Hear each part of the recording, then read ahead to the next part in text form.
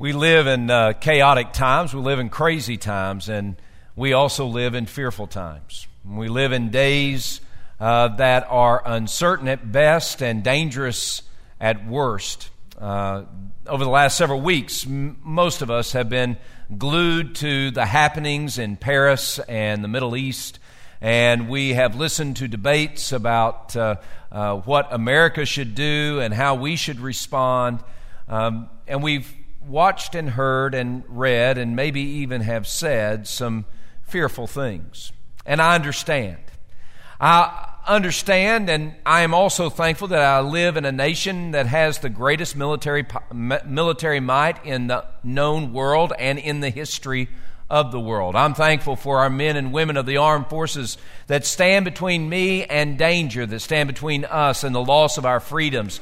I'm thankful for our men and women who go into harm's way to protect and defend. And I am thankful for them.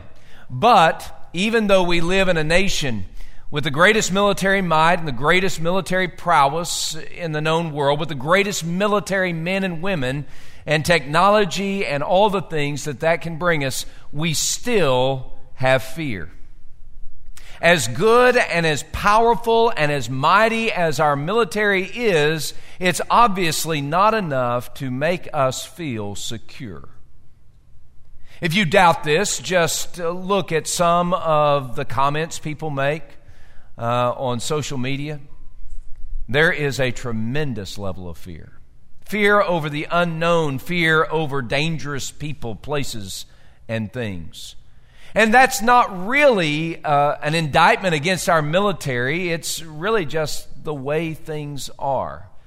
Throughout time and in the history of our nation and in the history of the world, we have experienced fearful things for which a military cannot provide the complete answer. We're thankful for our military. We rejoice, and this is a season of thanksgiving, and we should thank God for our military men and women and all the prices that they pay and their families, and I'm thankful for them. But as good as they are, and as strong as they are, and as committed as they are, we still need something more to help us deal with fear.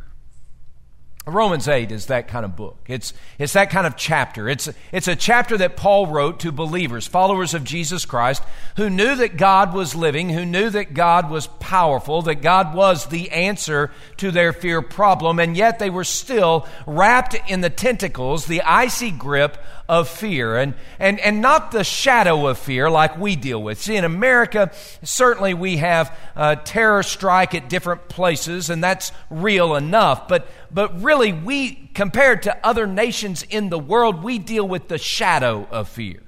Other nations in the world, if you were to go to the Middle East, bombings are a daily diet. It's not an occasion, it's an everyday. You don't know what's going to happen when you walk down the streets of West Africa. You don't know what's going to happen when you're claiming to be a follower of Jesus in a land in Southeast Asia. There are many places that we don't know about, or maybe we haven't read about, or maybe we just don't think much about, who are dealing not with the shadow of suffering, but with the severity of suffering. And those are the people to whom Paul was writing in Romans chapter 8. He wasn't writing to a group of people who were merely threatened by sorrow. He was writing to people who were daily eating sorrow for breakfast, lunch, and dinner. He was writing to people who experienced the loss of a job or the loss of family and perhaps even the loss of life because they were followers of Jesus Christ. So when Paul writes to them and he's encouraging them and he's offering hope to them, he's not talking about a national military might or a geopolitical force. He's talking about the power of God alive in them. And in Romans chapter 8, verses 31 through 39, Paul says very clearly to them back then and to us today, because God is for us, we can live victoriously. Because God is for us, we can live courageously, boldly, not fearfully or timidly. Because God is for us, we can live victoriously. In Romans chapter 8, verse 31, here's how Paul begins. He says, "Oh, what shall we say to all these things? If God is for us, who then can stand against us?" Do you believe, as a follower of Jesus, do you believe that God is alive and well? Would you say that God is not dead? As a follower of Jesus Christ, do you believe that God is good? Do you believe that He's good all the time? Do you believe that all the time God is good? Somebody help me. As a follower of Jesus Christ, do you believe that God is great?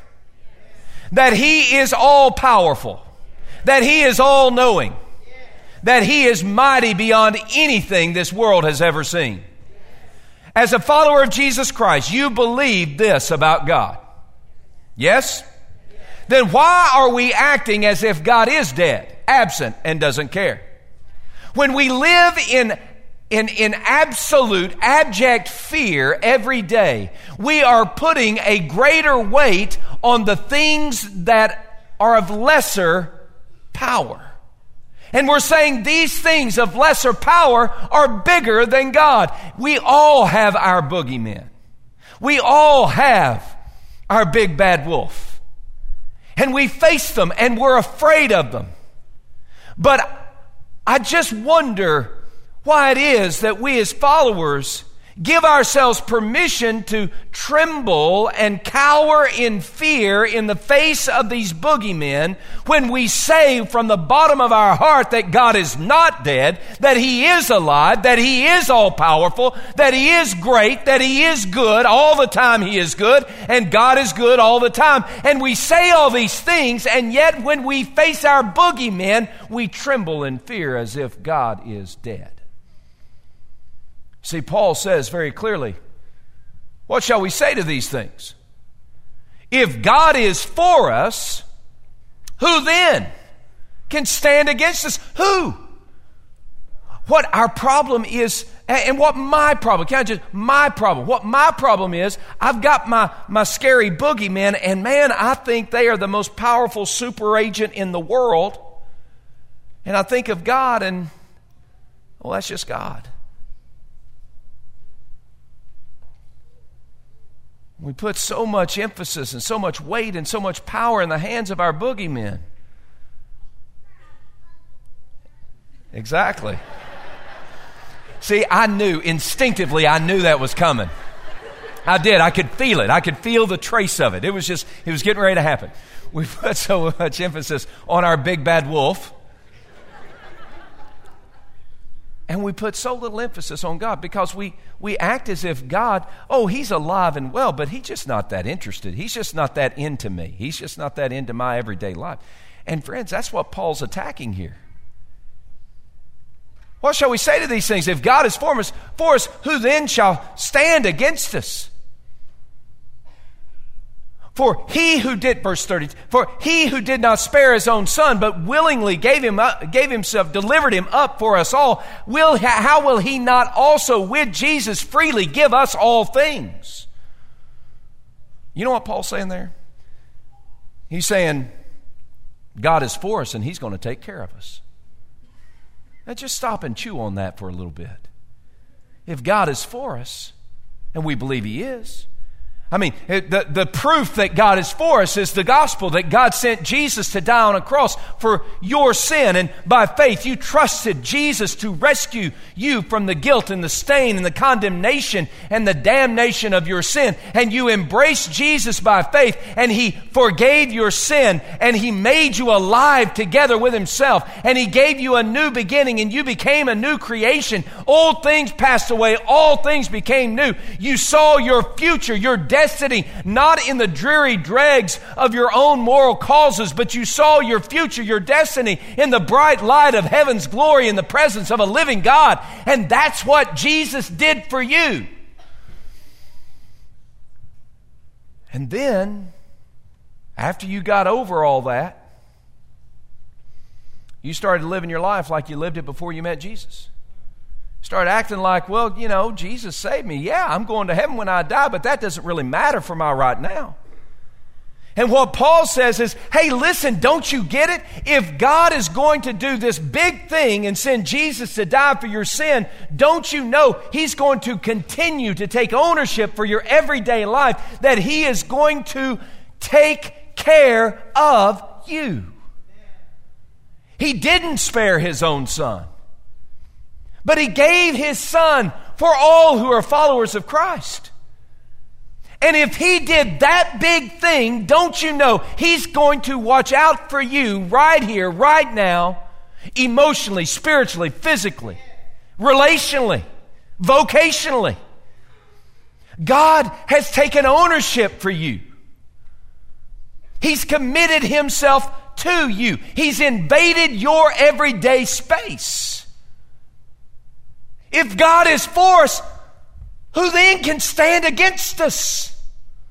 And God is most definitely for us. God is for us, and He's committed to take care of us. It's like me saying to one of my girls, well, your mama and I, we did all the stuff, and we took care of you while you were in the womb, but now you're born, and go take care of yourself.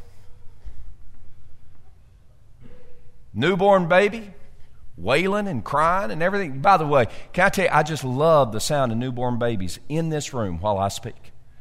Nothing better than that. Anyway, just giving everybody a break there. I love it. But what kind of father would I be if I said to Emily Catherine, my firstborn, she was born October 20th, 1993, I think. 1993, I think that's right. Born in 1993, October 20th, 1993. And what would happen if on October 21st, 1993, I just said, well, Emily Catherine, sweetheart, I know you don't understand me. I know you can't hear me, and you're not really that. You got some of that. What's that yellow stuff that you get? You're a little jaundiced. You need some sunshine and all that kind of stuff. And you got a little bit of hair on your head. And I know you can't eat unless somebody feeds you. But that's really not my business. I gave you life, and so I'm going to leave you with this life. You just take care of yourself. I mean, what kind of dad is that? Is that a good father?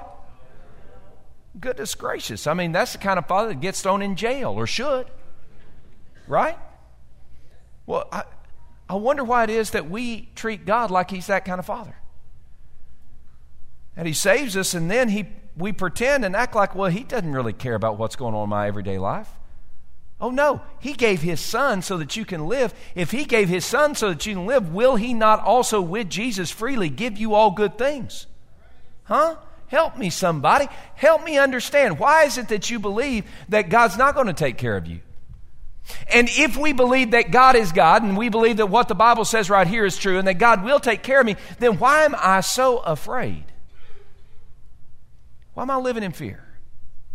Because if God's going to take care of me, doesn't that mean that, you had that game when I was at recess and in 4th, 5th, 6th grade. You had that game, my dad can beat up your dad,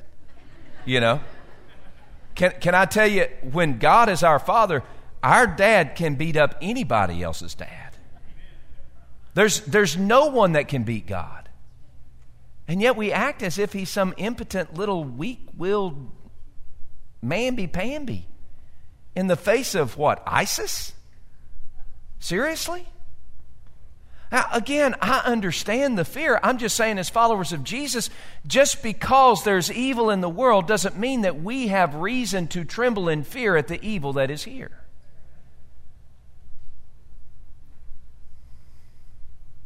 Paul goes on. He says, all right, so here's the thing. We know that God is for us. And since God is for us, He's going to take care of us. But there's a long distance between my understanding that God is for me and God is all-powerful and He's almighty. I still wake up in the morning, especially Monday mornings, and sometimes, man, I tremble in fear just like anybody else, right? There are things that are getting ready to happen in my world. I don't know what I'm supposed to do. I don't know how to navigate it. The decisions I have to make as a father that I don't know how I'm going to make those decisions. And choices I have to make in my work, at my job, and I don't know how I'm going to make those choices.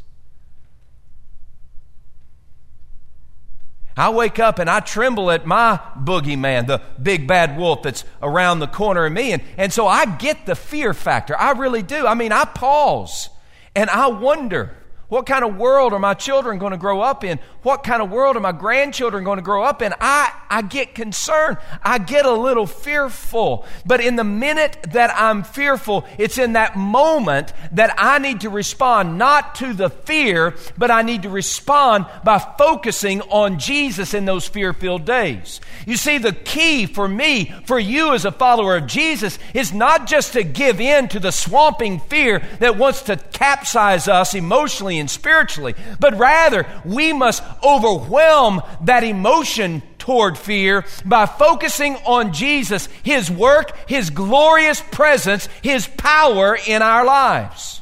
So here's what Paul says. He says, so who's going to condemn you? It's God who justifies. Who's going to bring a charge against God's elect? It's God who justifies. Who is it? Who is he who condemns? It is Christ who died, who is also risen, who ascended to the right hand of God, and is even now making intercession for you. So what Paul is saying is, hey, instead of giving over to the fear, attack the fear with a focused faith in Jesus, who died on the cross to make you right with God. You see, here's the thing. So often, you know what awakens fear in my life many times, and this is a proverb as well. What awakens fear in my life is when I have fresh sin in my heart. I have found, as followers of Christ, the most fearful followers of Christ are the ones who have fresh sin that is condemning them. Now, y'all know about fresh sin, don't you? Some of y'all had it for breakfast this morning. Some of you are having it for brunch even now. Fresh sin. It's a sin in your mind, in your body, in your life. It's a sin where you have somehow glossed over it. Perhaps you've acted like it doesn't exist. But friends, make no mistake, when you have fresh sin in your life, you cower in fear because you don't feel the power of God in your life. But here's the good news. In the face of your fresh sin and my fresh sin, God says we are forever forgiven. And God's forever forgiveness overwhelms every fresh sin I have. Who is it that can condemn? Who can bring a charge against those who are followers of Christ? No one. Why? Because it's God who makes us right through faith in Jesus Christ. Do you know why you can sit here today and know that you are right in the sight of God? It's not because you're a good Baptist sitting in a good Baptist seat in a good Baptist building on a rainy Baptist day.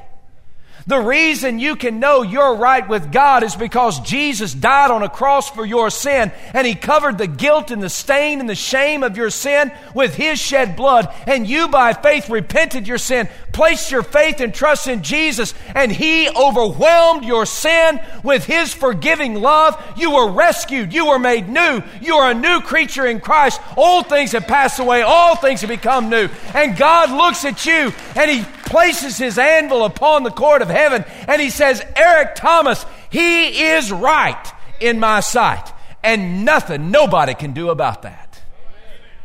Today, we need to understand that yes, I belong to Jesus, and no fresh sin can interrupt that belonging to God. I'm made right in the sight of God, but that being made right in the sight of God needs to have consequences in my everyday life. Who is it that can condemn us?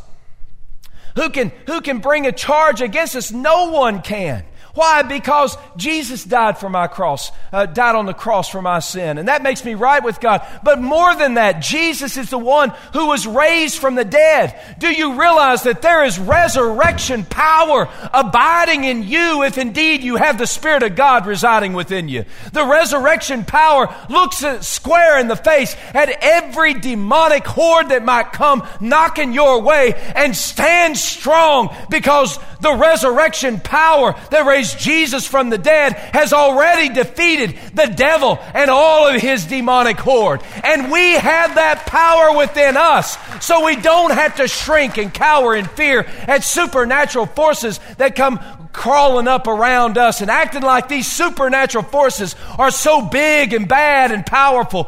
Omen, the movie, was just that, a fictional piece, a movie. It wasn't real. God is greater than the devil every single time, and He's poured that power inside us. So why in the world would we fear these supernatural forces, acting like they are all big, bad, and the worst thing in the world? Look, God's already defeated them by raising Jesus from the dead. So I just got to tell you, whether it's circumstances on this earth or whether it's supernatural forces in heaven, God has already said, Eric, I'm for you. And I got to tell you, because Jesus is for us, He is greater than any of those boogeymen. We don't have to live in fear. But sometimes we fear anyway. I mean, let's just be honest. I mean, I'm preaching up a good lather right now. This is my third time. I'm burning about 500 calories right now. But I leave this place, you know what happens? I still get fearful. I mean, the truth, I hold on to it. And I focus in on Jesus, and man, that helps, and that works, and it does. But still, there are those moments, those deep alone moments,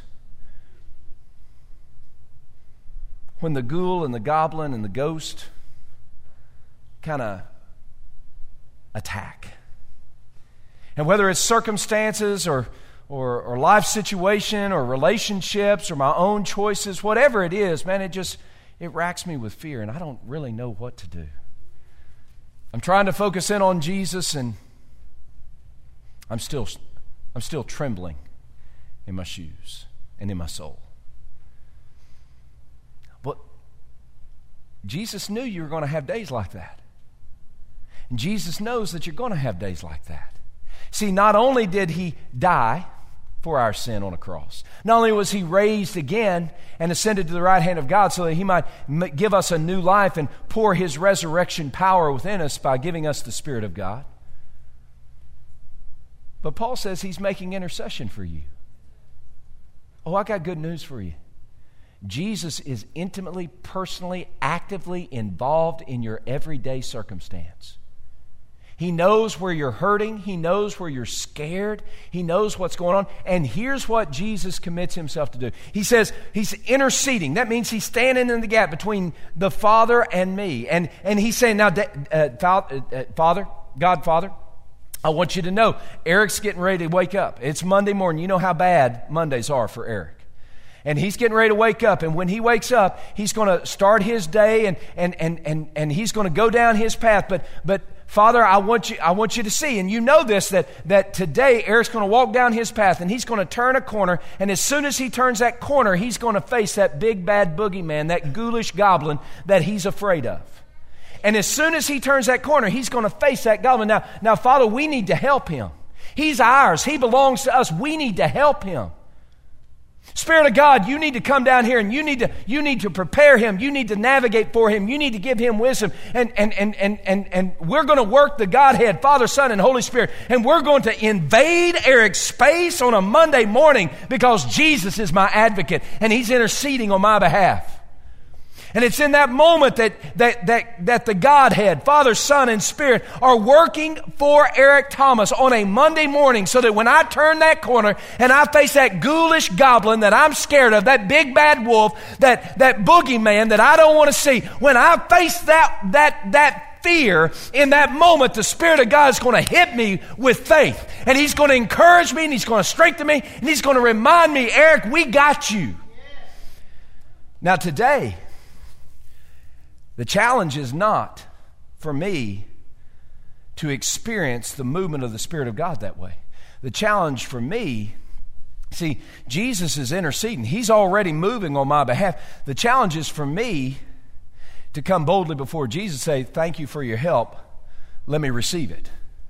It's for me to open my arms, open my hands, say, oh yes, I'm going to stop trying to do this on my own. I'm going to stop wallowing in my own misery and trying to feel like I'm going to navigate through this by being fearful. I'm going to say, Jesus, yes, whatever you want to do, I'm ready. Let's face the boogeyman together, and I know you're going to win. See, we need to focus on Jesus in our fear-filled days. Because when it's all said and done, there's absolutely nothing that can separate us from God's love. There's nothing. There's nothing present. There's nothing future. There are no rulers or angels or powers. Not life, not death, not height, not depth, not any other created thing will ever be able to separate us from the love of God, which is in Christ Jesus our Lord. There's absolutely nothing that can keep us from His love. Now, what Paul does is he says, what then shall separate us from the love of Christ? Shall tribulation, persecution, famine, hunger, nakedness, peril, sword? As it is written, all day long we are killed for your sake. We are counted as sheep for the slaughter. You know, what is Paul talking about there? I mean, that doesn't sound too encouraging, you know? Verse 35 and 36, it just doesn't sound very encouraging. You know what Paul's saying there? He's saying you need to remember that the goal of the Christian experience is not for you to take care of yourself, nor is it to preserve yourself. The goal of the Christian experience is not for you to make sure that you're okay. The goal of being a follower of Jesus is never self-preservation. You might say, well, wait a second, that doesn't make much sense. Nowhere in the Bible does it say, well, Christians, you make sure that you take care of yourself first. Doesn't say it. In fact, the very picture of Jesus and His love is one where He says, I'm not going to take care of myself, I'm going to take care of everybody else. So much so that He would die for everybody else. The very model of the one whom we follow runs counter to this idea of I'm going to take care of me. I'm going to preserve myself. So what does it mean here where what's going to separate us from the love of Christ? Well, he's saying, listen, what we need to be about is pursuing with great purpose what God has in front of us. We need to chase after God's mission for our life. We need to chase after His purpose for our life, even if it means we're going to enter into tribulation or persecution or famine or nakedness or peril or sword. Do you realize that as a follower of Jesus, we are not guaranteed a stress-free life with all rosy rose garden circumstances? What we are promised is the presence of Jesus and His love that will never leave us. And as a follower of Jesus, if that's not enough for you, then you need to flip the script in your soul. You need to start evaluating not from whatever you've been evaluating your life from. You need to start evaluating based upon what the Bible says and what Jesus shows. See, as a follower of Jesus, we're not called to make sure that I'm okay. As a follower of Jesus, we're called to make sure that God is glorified and pleased. So when we talk about nothing separating us from the love of Christ, he's talking about how Jesus is going to take care of us and lead us through the struggle. So when we face those places where people are trying to press us into the mold of their own making rather than following the mold of God's making, that's when Jesus, His love gives us wisdom and direction. When we find ourselves in a tight place, a circumstance that we don't know how to navigate out of, we find that Jesus and His love gives us the strength and the courage we need. When we find ourselves facing the famine and the hunger and the nakedness and the poverty, when we face those physical struggles, in those moments we see that Jesus gives us the encouragement we need to overwhelm them and the provision we need in the midst of them. When we face the peril or the sword and even martyrdom comes our way, it's in that moment that Jesus Jesus gives us courage, not to run and hide, but to stand firm. See, here's what I have a problem with sometimes. As followers of Jesus, we have somehow, in the American culture church, we have somehow decided that what we're supposed to do is we're supposed to run toward the greatest comfort rather than run toward the will of God. See, here's the problem for us.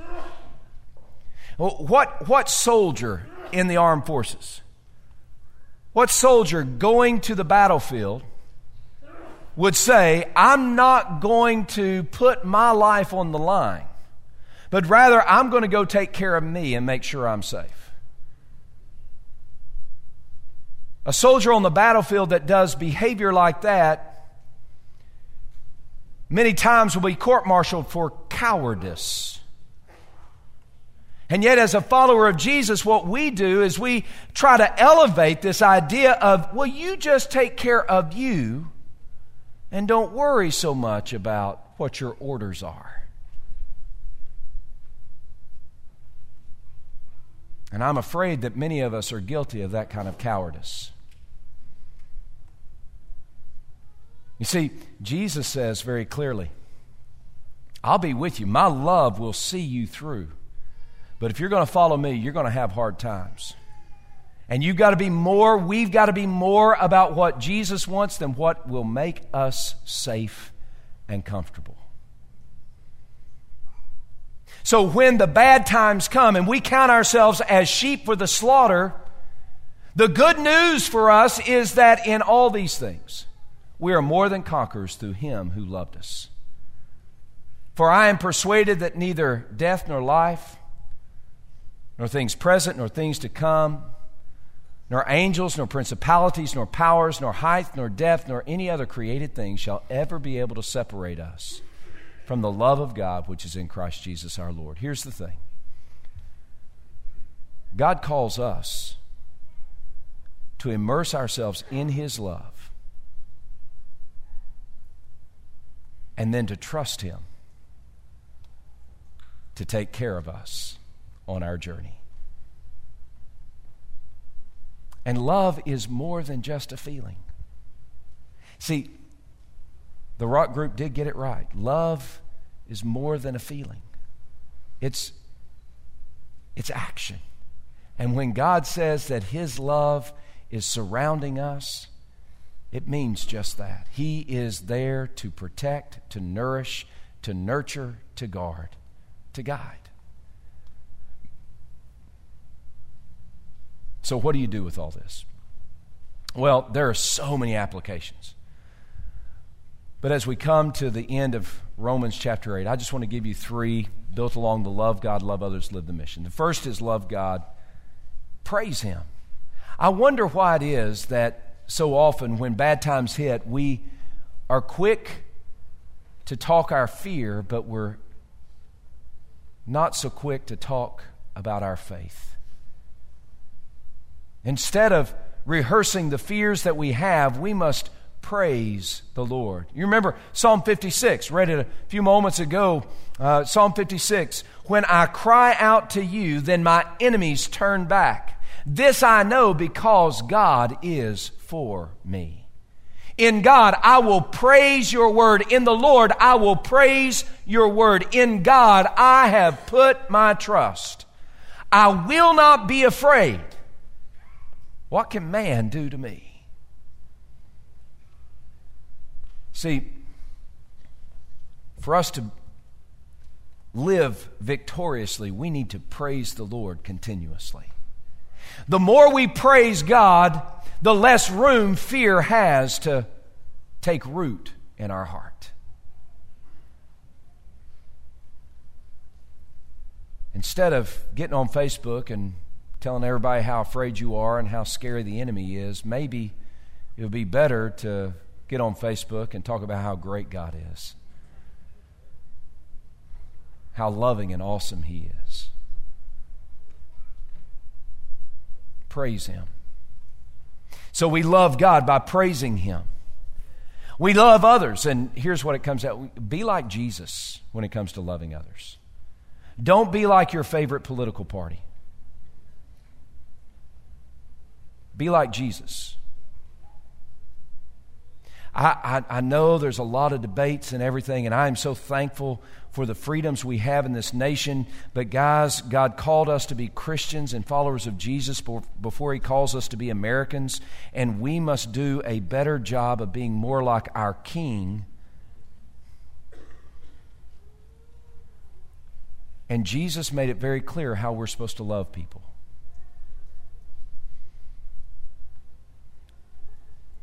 You want to read about it, you can read Matthew chapter 5. Jesus said, "You've heard it said, love your neighbors and hate your enemies, but I say to you, love your enemies.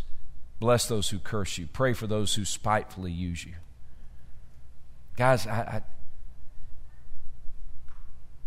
think maybe it's more important for us to be obedient to Jesus and love the way He calls us to love than it is for us to try to make sure we're safe.